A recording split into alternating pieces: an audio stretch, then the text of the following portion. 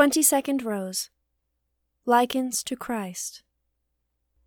The chief concern of a Christian soul should be to tend to perfection. St. Paul tells us, "Be ye followers of God, as most dear children." Ephesians 5:1. This obligation is included in the eternal decree of our predestination, as the one and only means prescribed by God to attain everlasting glory.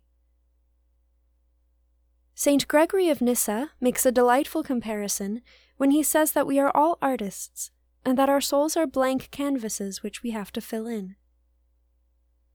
The colors which we must use are the Christian virtues, and our model is Jesus Christ, the perfect living image of God the Father.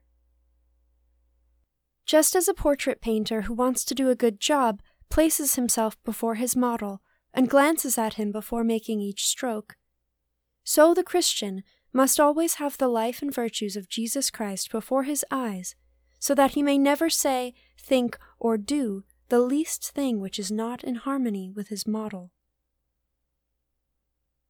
It was because Our Lady wanted to help us in the great task of working out our salvation that she ordered St. Dominic to teach the faithful to meditate upon the sacred mysteries of the life of Jesus Christ.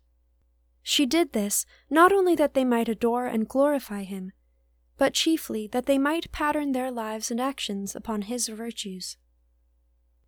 Children copy their parents through watching them and talking to them, and they learn their own language through hearing them speak.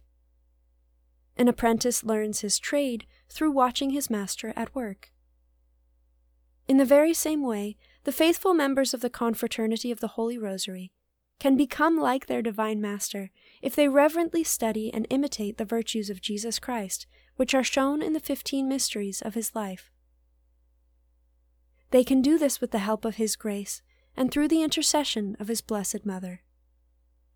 Long ago, Moses was inspired by God to command the Jewish people never to forget the graces which had been showered upon them.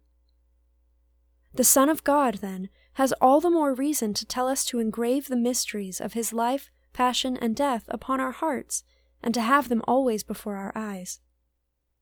Because each mystery reminds us of his goodness to us in some special way, and it is by these mysteries that he has shown us his overwhelming love and desire for our salvation.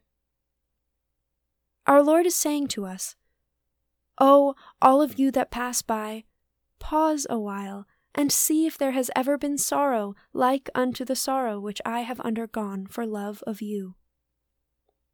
Be mindful of my poverty and of my humiliations.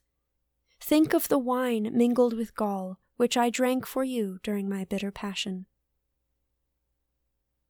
These words and many others, which could be given here, should be more than enough to convince us that we must not only say the Rosary with our lips in honor of our Lord and Our Lady, but also meditate upon the sacred mysteries while we are saying it.